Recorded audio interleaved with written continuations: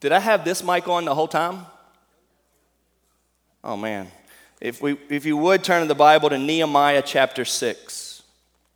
Nehemiah chapter 6.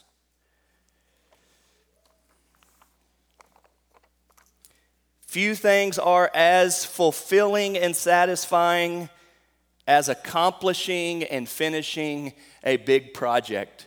Whether it's a home project, whether it's a school assignment, whether it's something you've been saving up for, a task that you've been working at for a long time, once it is finally completed, there's such a good feeling, such relief. Nehemiah has had this giant burden of wanting to rebuild the walls of Jerusalem, and we have come to chapter 6 where it is finished. In our passage today, we're going to look at all of chapters 6 and 7. That's a lot, I know. That's a lot of verses. But if you'll look at chapter 6, verse 15, you will see the statement. That's like the most important part. 6:15 says, "So the wall was finished on the 25th day of the month Elul in 52 days." This giant project of rebuilding the walls of Jerusalem is finished. And it took them 52 days. You know, I've heard a joke where somebody said, we've been studying Nehemiah longer than it took Nehemiah to build the walls of Jerusalem. And that's true. This is the Word of God, and there's 13 chapters here. And so we're going to devote ourselves to it. But we've come to the place where the wall is finished. What a cool thing that is. Now, you know that this is not the end of the book. We're about halfway through it. There are 13 chapters. And so it raises the question, okay, well, what's the rest of the book going to be about? What's going on here? Well, that's interesting. They've got the walls built back, and now everybody needs to come back to Jerusalem and be established as a city. See, they couldn't live there. They couldn't be the people of God. They couldn't function. They couldn't do what they were doing because they didn't have the walls. They weren't really set up. They were vulnerable. They were broken down. It's been 80 years of this. And so now that the walls are built back, they need to learn how to be the city of Jerusalem again. And that's what the rest of the book is about. It's good. But today we're looking at the wall is finished, the completion. And I want to be careful here to not make it, and I said this at the beginning when we started Nehemiah, I want to be careful here to not make this whole sermon just spiritual, meaning just, I want us to, how just this applies to us. I want us to see that this was a hard task. They labored at it, and they got it done. But I also want us to know that God is a God who accomplishes His purposes. Both of those things are true.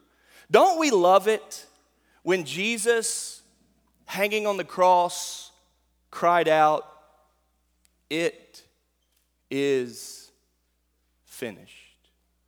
You remember that expression, right? The work, the job that God had sent Him to do, to offer up His holy life for the sins of the world, was finished. He did it. He went all the way to death. He went all the way to the wrath of God. He went all the way to the judgment of God upon people and took it for us. It was a hard road to get there. And it was finished. God wants us to know that God is a finishing God. God accomplishes His purposes, and the Bible teaches us this. Today's sermon is on chapter 6 and 7, where we see this coming about. In starting, I want us to read the first 15 verses. Read with me. "Now when Sanballat and Tobiah and Geshem the Arab and the rest of our enemies heard that I had built the wall and that there was no breach left in it, although up to that time I had not set up the doors and the gates, Sanballat and Geshem sent to me, saying, 'Come and let us meet together at Hakkephirim in the plain of Ono.' But they intended to do me harm. And I sent messengers to them saying, 'I'm doing a great work and I cannot come down. Why should the work stop while I leave it and come down to you?' And they sent to me 4 times in this way, and I answered them in the same manner. And in the same way, Sanballat for the 5th time sent his servant to me with an open letter in his hand. In it was written, it is reported among the nations, and Geshem also says it, that you and the Jews intend to rebel. That is why you are building the wall, and according to these reports, you wish to become their king. And you have also set up prophets to proclaim concerning you in Jerusalem, there is a king in Judah. And now the king will hear of these reports, so now come and let us take counsel together. Then I sent to him, saying, no such things as you say have been done, for you inventing them out of your own mind. For they all wanted to frighten us, thinking their hands will drop from the work and it will not be done. But now, O God, strengthen my hands. Now when I went into the house of Shemaiah, the son of Delaiah, son of Mehetabel, who was confined to his home, he said, let us meet together in the house of God within the temple. Let us close the doors of the temple, for they are coming to kill you. They are coming to kill you by night. But I said, should such a man as I run away? And what man such as I could go into the temple and live? I will not go in. And I understood and saw that God had not sent him, but he had pronounced the prophecy against me because Tobiah and Sanballat had hired him. For this purpose he was hired, that I should be afraid and act in this way and sin, and so they could give me a bad name in order to taunt me. Remember Tobiah and Sanballat, oh my God, according to these things that they did, and also the prophetess Noadiah and the rest of the prophets who wanted to take me afraid. So the wall was finished on the 25th day of the month of Elul in 52 days. The first point that I want to make this morning is Nehemiah was determined to stay focused on the work. And I want to encourage you this morning that it will take a determination in your life for you to stay focused on the calling with which God has given you, for you to stay focused on the work that God has placed you in. The Christian life requires determination. Nehemiah was determined to stay focused on the work. He was determined to not allow himself to get distracted. Can we all acknowledge here today that there are so many distractions in life? And I don't want to just talk about that. I want to raise the awareness that there are so many distractions to the Christian life. It seems that all of us, and so many of us, will say, well, I would live for God, but. Or I'm trying to live for God, but this. Or I would do better in this area or in this direction, or I'd be more faithful there, except, and then we've got these excuses. Nehemiah here is in the very same position of all of us. He has lots of excuses. He has many distractions. There are things getting in the way. 3 real big examples come up. The first is fake friendship. They act like they want to spend time with him now. These are some of the guys that have been opposing him, but it's a fake friendship. They're faking it, and Nehemiah is able to perceive that. Then he recognizes that they are lying to him, and they are saying things that are not true and trying to get him to come together for a peaceful council, but he knows that. Then there are people that are trying to scare him, that people are coming to kill him, and they've gotten the message from the prophet that people are coming to kill him. Matter of fact, so much so they try to get him to go hide out inside of the temple, which he is not able to do. He is not a priest. He knows better than to do that. These are major distractions. These are not just distractions, but these are distractions in the line of work, in the line of business, in the line of professionalism, in the line of spiritual life, in the line of faith, in the line of religion. These are big, real, legitimate distractions. And yet Nehemiah models for us that he is determined to stay focused on the work, to not get distracted. Do you remember when those young Israelites were taken into exile in Babylon, Daniel and Shadrach and Meshach and Abednego, and they had a legitimate excuse of why they may not have been as faithful to God, right? They were living through it. They were being completely indoctrinated, right? They were being brainwashed and all of that. And yet Daniel 1:8 says they resolved to not defile themselves. They determined. They settled in their hearts and minds, we will not rebel against God. We will not turn away. Look at verse 3. Nehemiah answers back of them asking him 5 different times to come to a meeting. Nehemiah answers back in verse 3, I am doing a great work and I cannot come down. Why should the work stop while I leave it and come down to you? Nehemiah understands that the main thing needs to remain the main thing. Nehemiah understands that there might be a lot of good things that get in the way of great things. Nehemiah understands that if you are going to be what you have set out to be, you've got to understand that distractions will get in the way. It seems to me that there are a lot of Christians or a lot of people that are viewing Christianity, and they think that once everything comes together, then they will gladly live for God. They are Christian, and once all of the hurdles are in the past, then they will live a life for God. Church, can we remind ourselves here today or learn today that that is not it? That the Bible tells us there will always be trials and obstacles and hurdles and adversity. All of those things are there in life. You don't be a Christian when those things are gone. You be a Christian in and through those things. You trust that He is with you and empowering you working through this. Nehemiah knows this. He is determined to not get distracted. Look at verse 8. Look what he says. Then I sent to him, saying, no such things as you say have been done, for you are inventing them out of your own mind. Nehemiah is able to recognize that all this stuff that you're saying about what's going to go down is trying to get me away from the work. It's not even true what y'all are saying to me. You invented that. You're making up lies and gossip, and you're doing that, and I'm going to stay focused. Nehemiah models for us determination. Church, I want you to be encouraged today that God will use your life. God will use your life to get His glory. And God will use your life to encourage other people. God will use your life to build up other believers that are in your world. May you not get distracted and lose sight of that. May you stay the course. May you wake up tomorrow going, there's a lot of things that are going to get in the way, but I know this is what I need to do. It's a small illustration that I've used many times, but it absolutely applies to you as a believer. If the mailman stops to yell at every barking dog, he will not be able to deliver all the mail. You understand that? If the mailman stops at every barking dog, he will not be able to deliver the mail to every home. And so it is for you as a follower of Christ.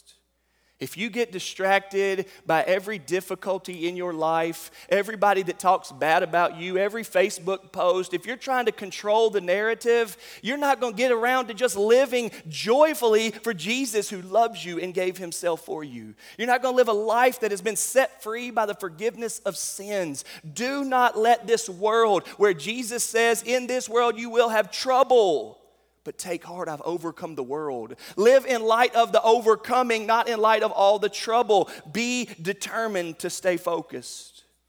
I want to share this story with you.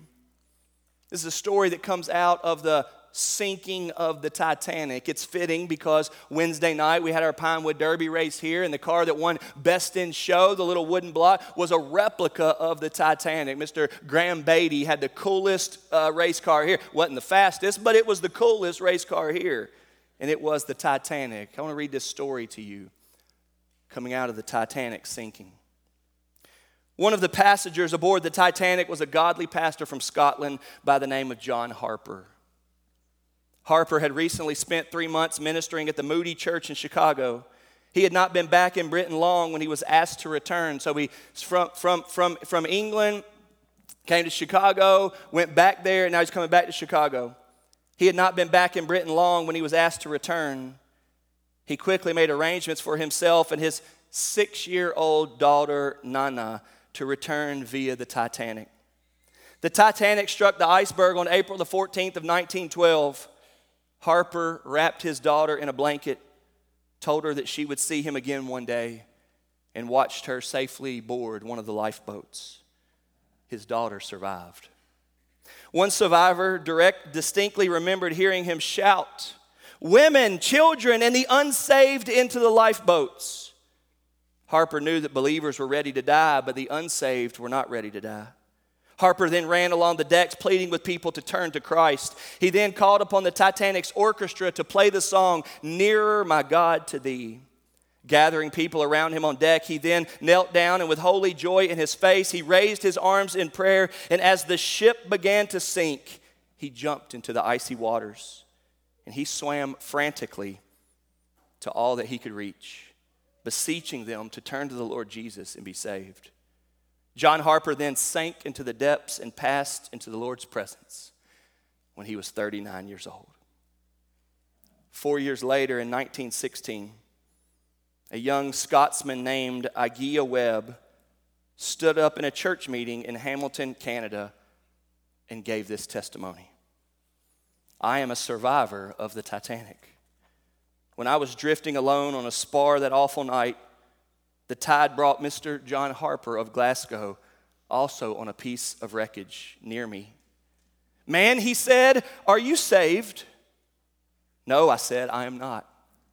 He replied, believe on the Lord Jesus Christ and you will be saved. The waves bore him away. But strange to say, the waves brought him back just a little later. And he said, are you saved now? No, I said, I cannot honestly say that I am. He said to me again, believe on the Lord Jesus Christ and you will be saved. And shortly after that, he went down. And there, alone in the night, with 2 miles of water underneath me, I believed. And I am John Harper's last convert. What a story, right? If your boat sank and you were in icy water, separated from your 6-year-old, while hundreds and hundreds of people are drowning, it's good reason to be distracted, isn't it? It's good reason to perhaps lose focus of what our calling is. But John Harper modeled determination to be faithful to Christ.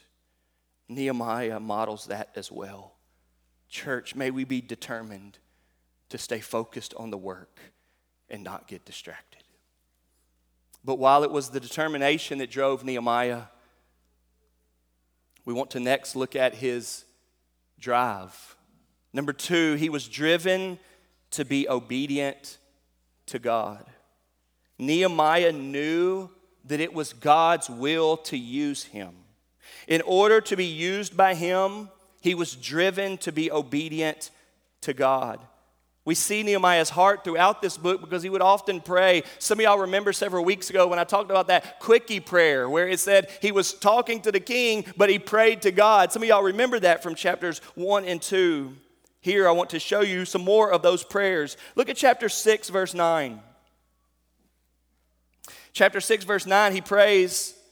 It says, they all wanted to frighten us, thinking, and then he says, their hands will drop from the work and it will not be done. But now, O God, strengthen my hands. In the midst of all of those distractions, in the midst of the lies and the gossip and the falsehood and the fake friendships, in the midst of the deceit to try to lead him into the temple, acting like he would be safe there, Nehemiah knows, I will not disobey God. Nehemiah cries out in a very brief prayer, God, strengthen me. Strengthen me. Nehemiah was driven to be obedient to God. If you jump down to verse 14, you see a different prayer.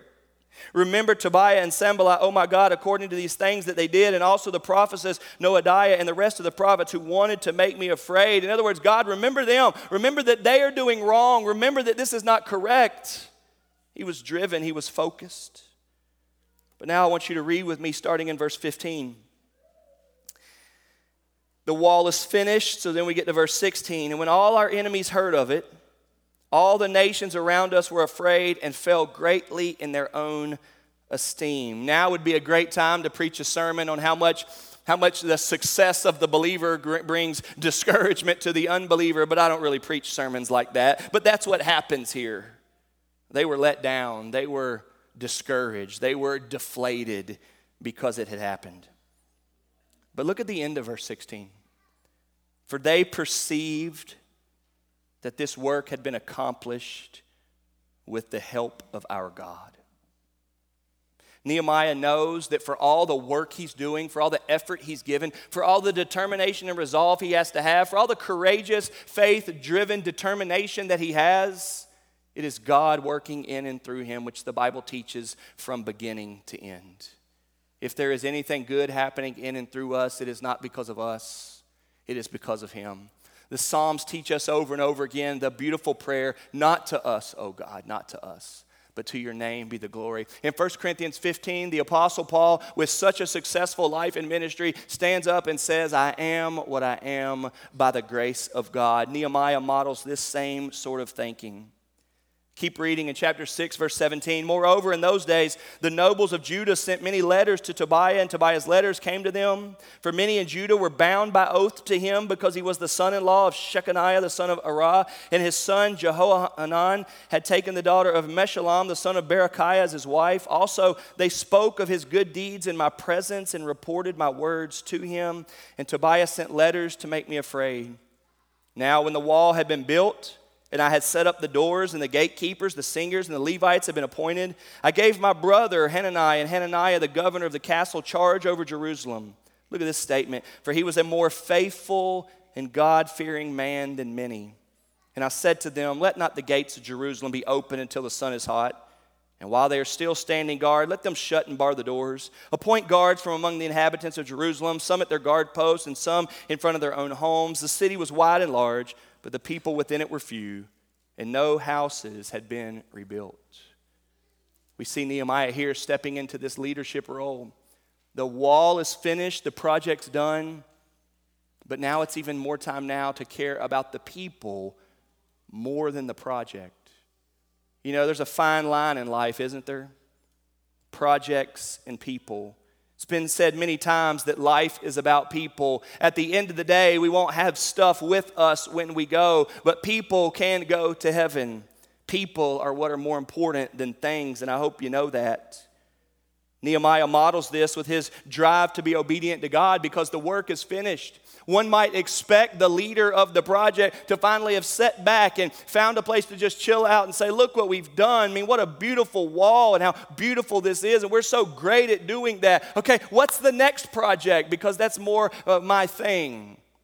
But really, we see what we've been seeing from chapter 1, that the whole drive all along for Nehemiah was his heart for God, was his burden for God. The people were a reproach. God's name was a reproach. Somebody needs to be living faithful to God, and we need to change the direction of which it's going. And Nehemiah says, I will do something about it, and that's what we see. So as soon as the wall is finished, he is still driven in his obedience to God. I want to ask you today for a heart check. Is what you do because of God? Remember last week the sermon had the emphasis coming from chapter 5 verse 15 because of the fear of God. The motivation in our lives is for Jesus Christ to be lifted up, seen, magnified, and glorified. Nehemiah shows us here a drive inside of his heart by his faith to obey God.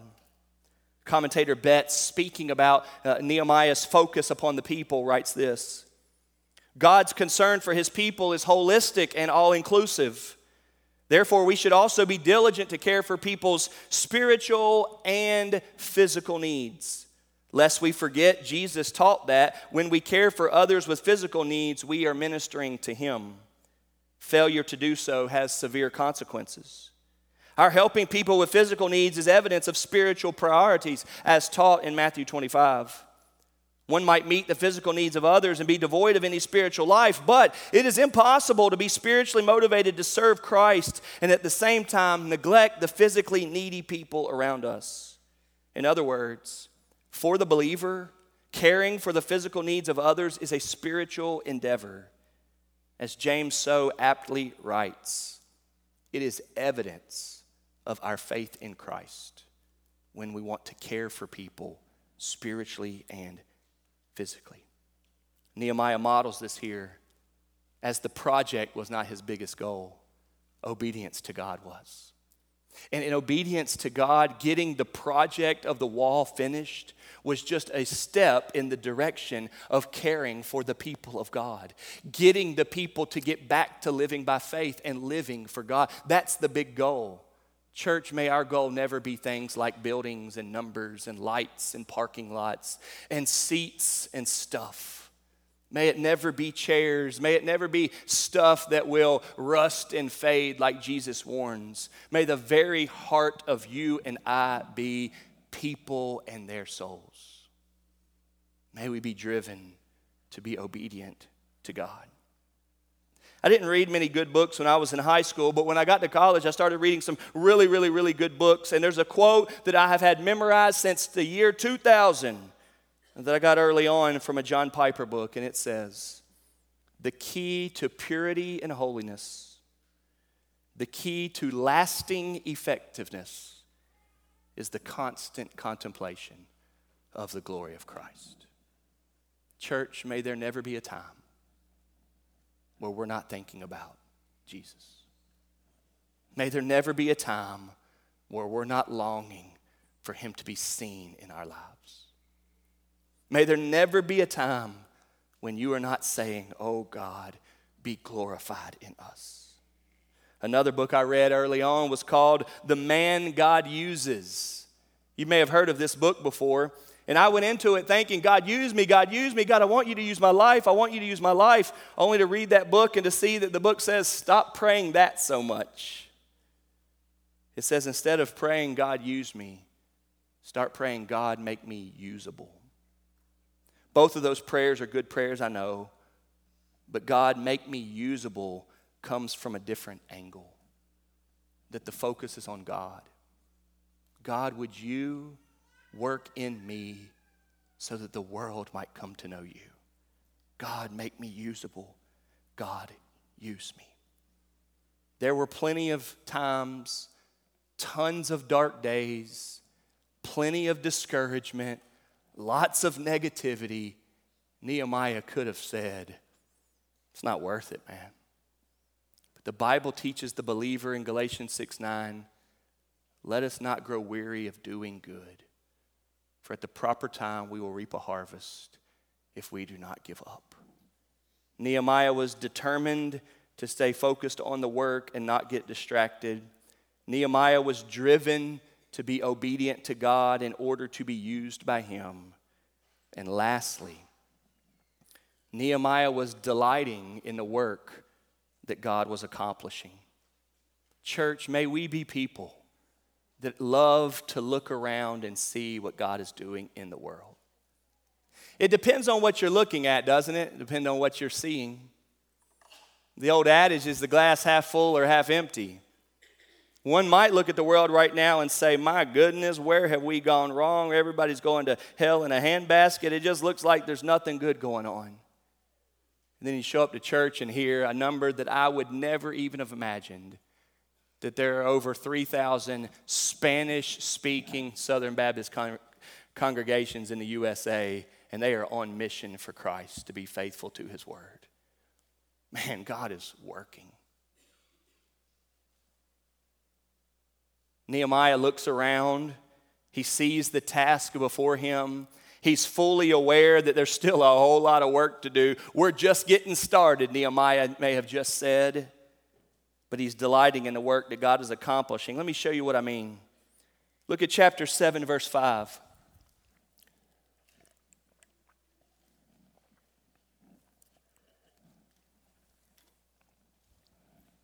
Then my God put it into my heart. So he's not finished. Nehemiah was so not ready to quit with just the project. I told you it was the people. Then my God put it into my heart to assemble the nobles and the officials and the people to be enrolled by genealogy. And I found the book of the genealogy of those who came up at the first, and I found written in it. So he's found, Ezra has this. If you look back in Ezra chapter 2, you'll see this list. He finds that list of all the people that are going to be coming back to Jerusalem. These were the people of the province who came out of the captivity, of those exiles whom Nebuchadnezzar, the king of Babylon, had carried into exile. They returned to Jerusalem and Judah, each to his town. They came with Zerubbabel, Jeshua, Nehemiah, Azariah, Ramiah, Nahamani, Mordecai, Bilshan, Mispereth, Bigbai, Nahum, and Banah. Nehemiah sits around and says, we got a lot of work to do. But praise the Lord, we got a lot of work to do. Praise the Lord, there are a lot of opportunities here. Praise the Lord, there are a lot of people coming back into Jerusalem ready to get back focused on being the people of God. Nehemiah is delighting in the work that God is accomplishing. I want to read for you all so that we just feel the heaviness of it, the rest of the chapter.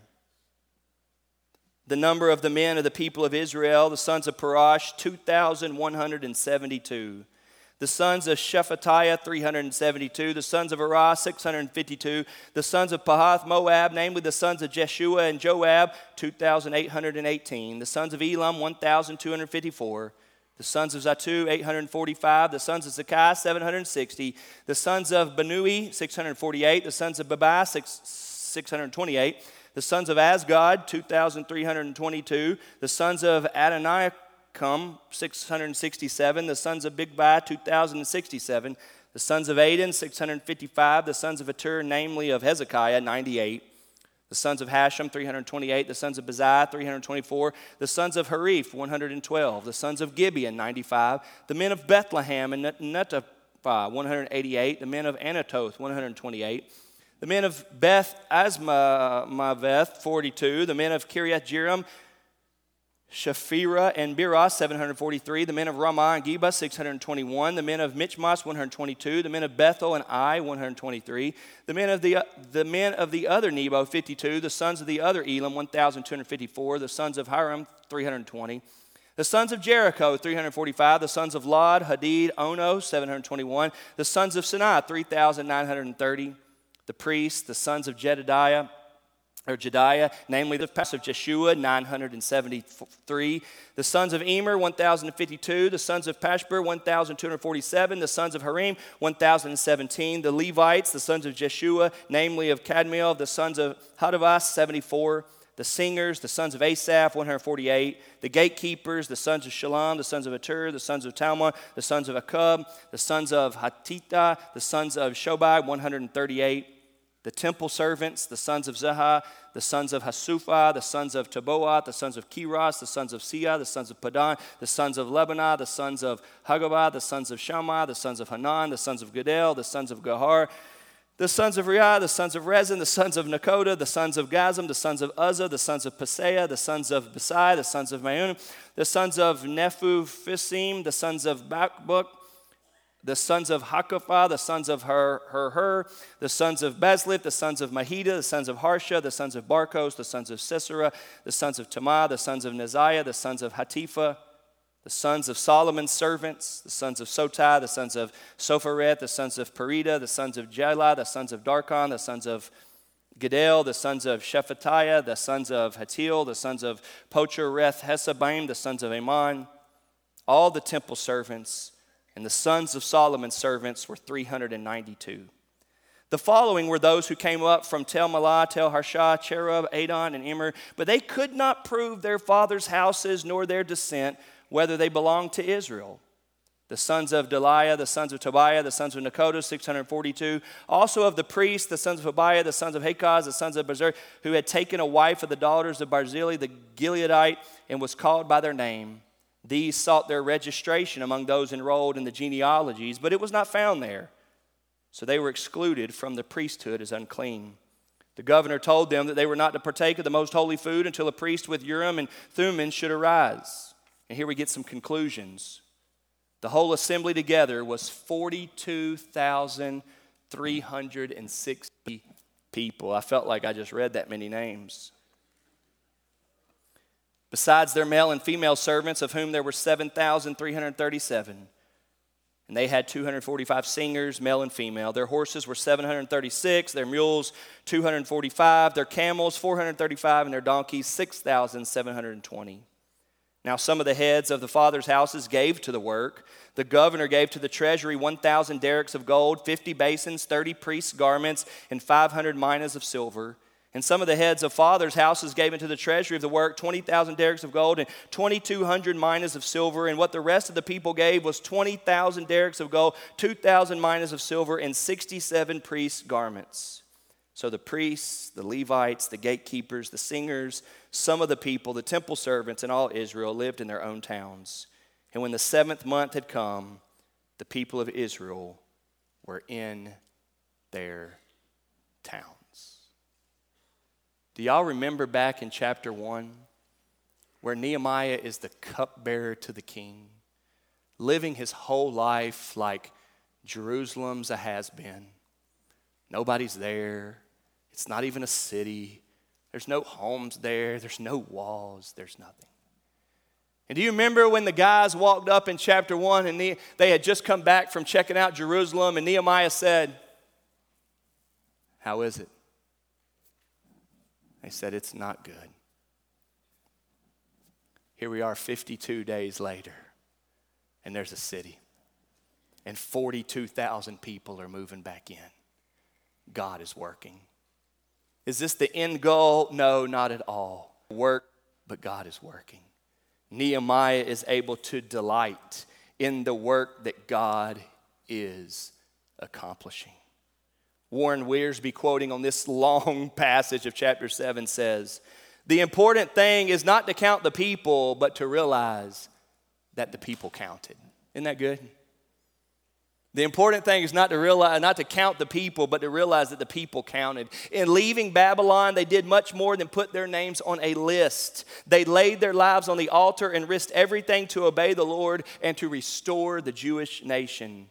They were, quote, pioneers of faith who trusted God to enable them to do the impossible. Hey, on one hand, you could look around and think, man, Christianity seems to be just struggling so much. On the other hand, you could look around at life after life after life. I've had people this week say, "I'm ready to get my life focused on the Lord." I've had people this month come to me and say, "Hey, it is past time for me to get back focused on the Lord. I want to be a part of church. I want to be in the Word. I want to be growing." I've seen marriages say, "Hey, help us get focused on Jesus." I've seen people that are far from God in recent times say, "Hey, we're ready to get back centered on the Lord." We could look around in all different directions and we could say, "Man, this is discouraging." Or we could say, "God is working there." There's a football coach on staff for Fairdale football team. He came from Shelby County. And the other day he said that he asked me if I knew such and such. And I said, yeah, I do. I said, "How do you know him?" He said, "Man, I'm going to church out at this church now because my son has that friend." And he said over the last 2 years of coming to eat dinner here on Fridays and us just pushing towards the Bible and pushing toward trusting in Christ, that he got back into a local church around here. Isn't that awesome? There's life after life after life where God is working. Betts, commentating on chapter 7, says, Nehemiah 7 is so much more than a list of people who returned from Babylonian exile. This is a record of God's faithfulness. God's faithfulness to his promises to restore Jerusalem and his people. It is a reminder that God's work concerns much more than brick and mortar. God saves his people so that the nations and all of creation might look at him and wonder. By his grace, God uses people to do his good work. In the passage that we read earlier from Philippians chapter 1, that you had the pleasure of hearing today in Spanish and in English, that's the passage where God says, "I am confident of this very thing, that the work that God started in you, he will accomplish." Church, there's reason to be distracted, I know. We've got a whole list of excuses of why we're not as Christian as we would like to be. May you get a determination and a drive and a delight to say, no longer am I going to coast. No longer am I going to be a plateaued Christian. No longer am I going to make a good excuse for why I'm not going to obey him this way or obey him that way. I'm ready to get focused on what God is doing in the world and what God is doing in me. May this morning, through Nehemiah's example and through the wall being finished, may you pledge faithfully to say, "God, finish it in me. Make me like Christ. Give me a heart for your glory. Use my life. Make me usable." And he will. Let's pray. Father in heaven, we thank you that what you start, you finish. And what you started in Nehemiah, you finished as far as building the walls. God, thank you that we know this to be the case in the life of the believer. You have not left us. Father, today may we renew determination and drive and commit to Christ, the one who loves us and gave himself for us. Father, thank you for our study. May we, with open hearts and minds, resolve to commit ourselves to you. God, forgive us of our sins and strengthen our faith in Christ. In Jesus' name we pray, amen.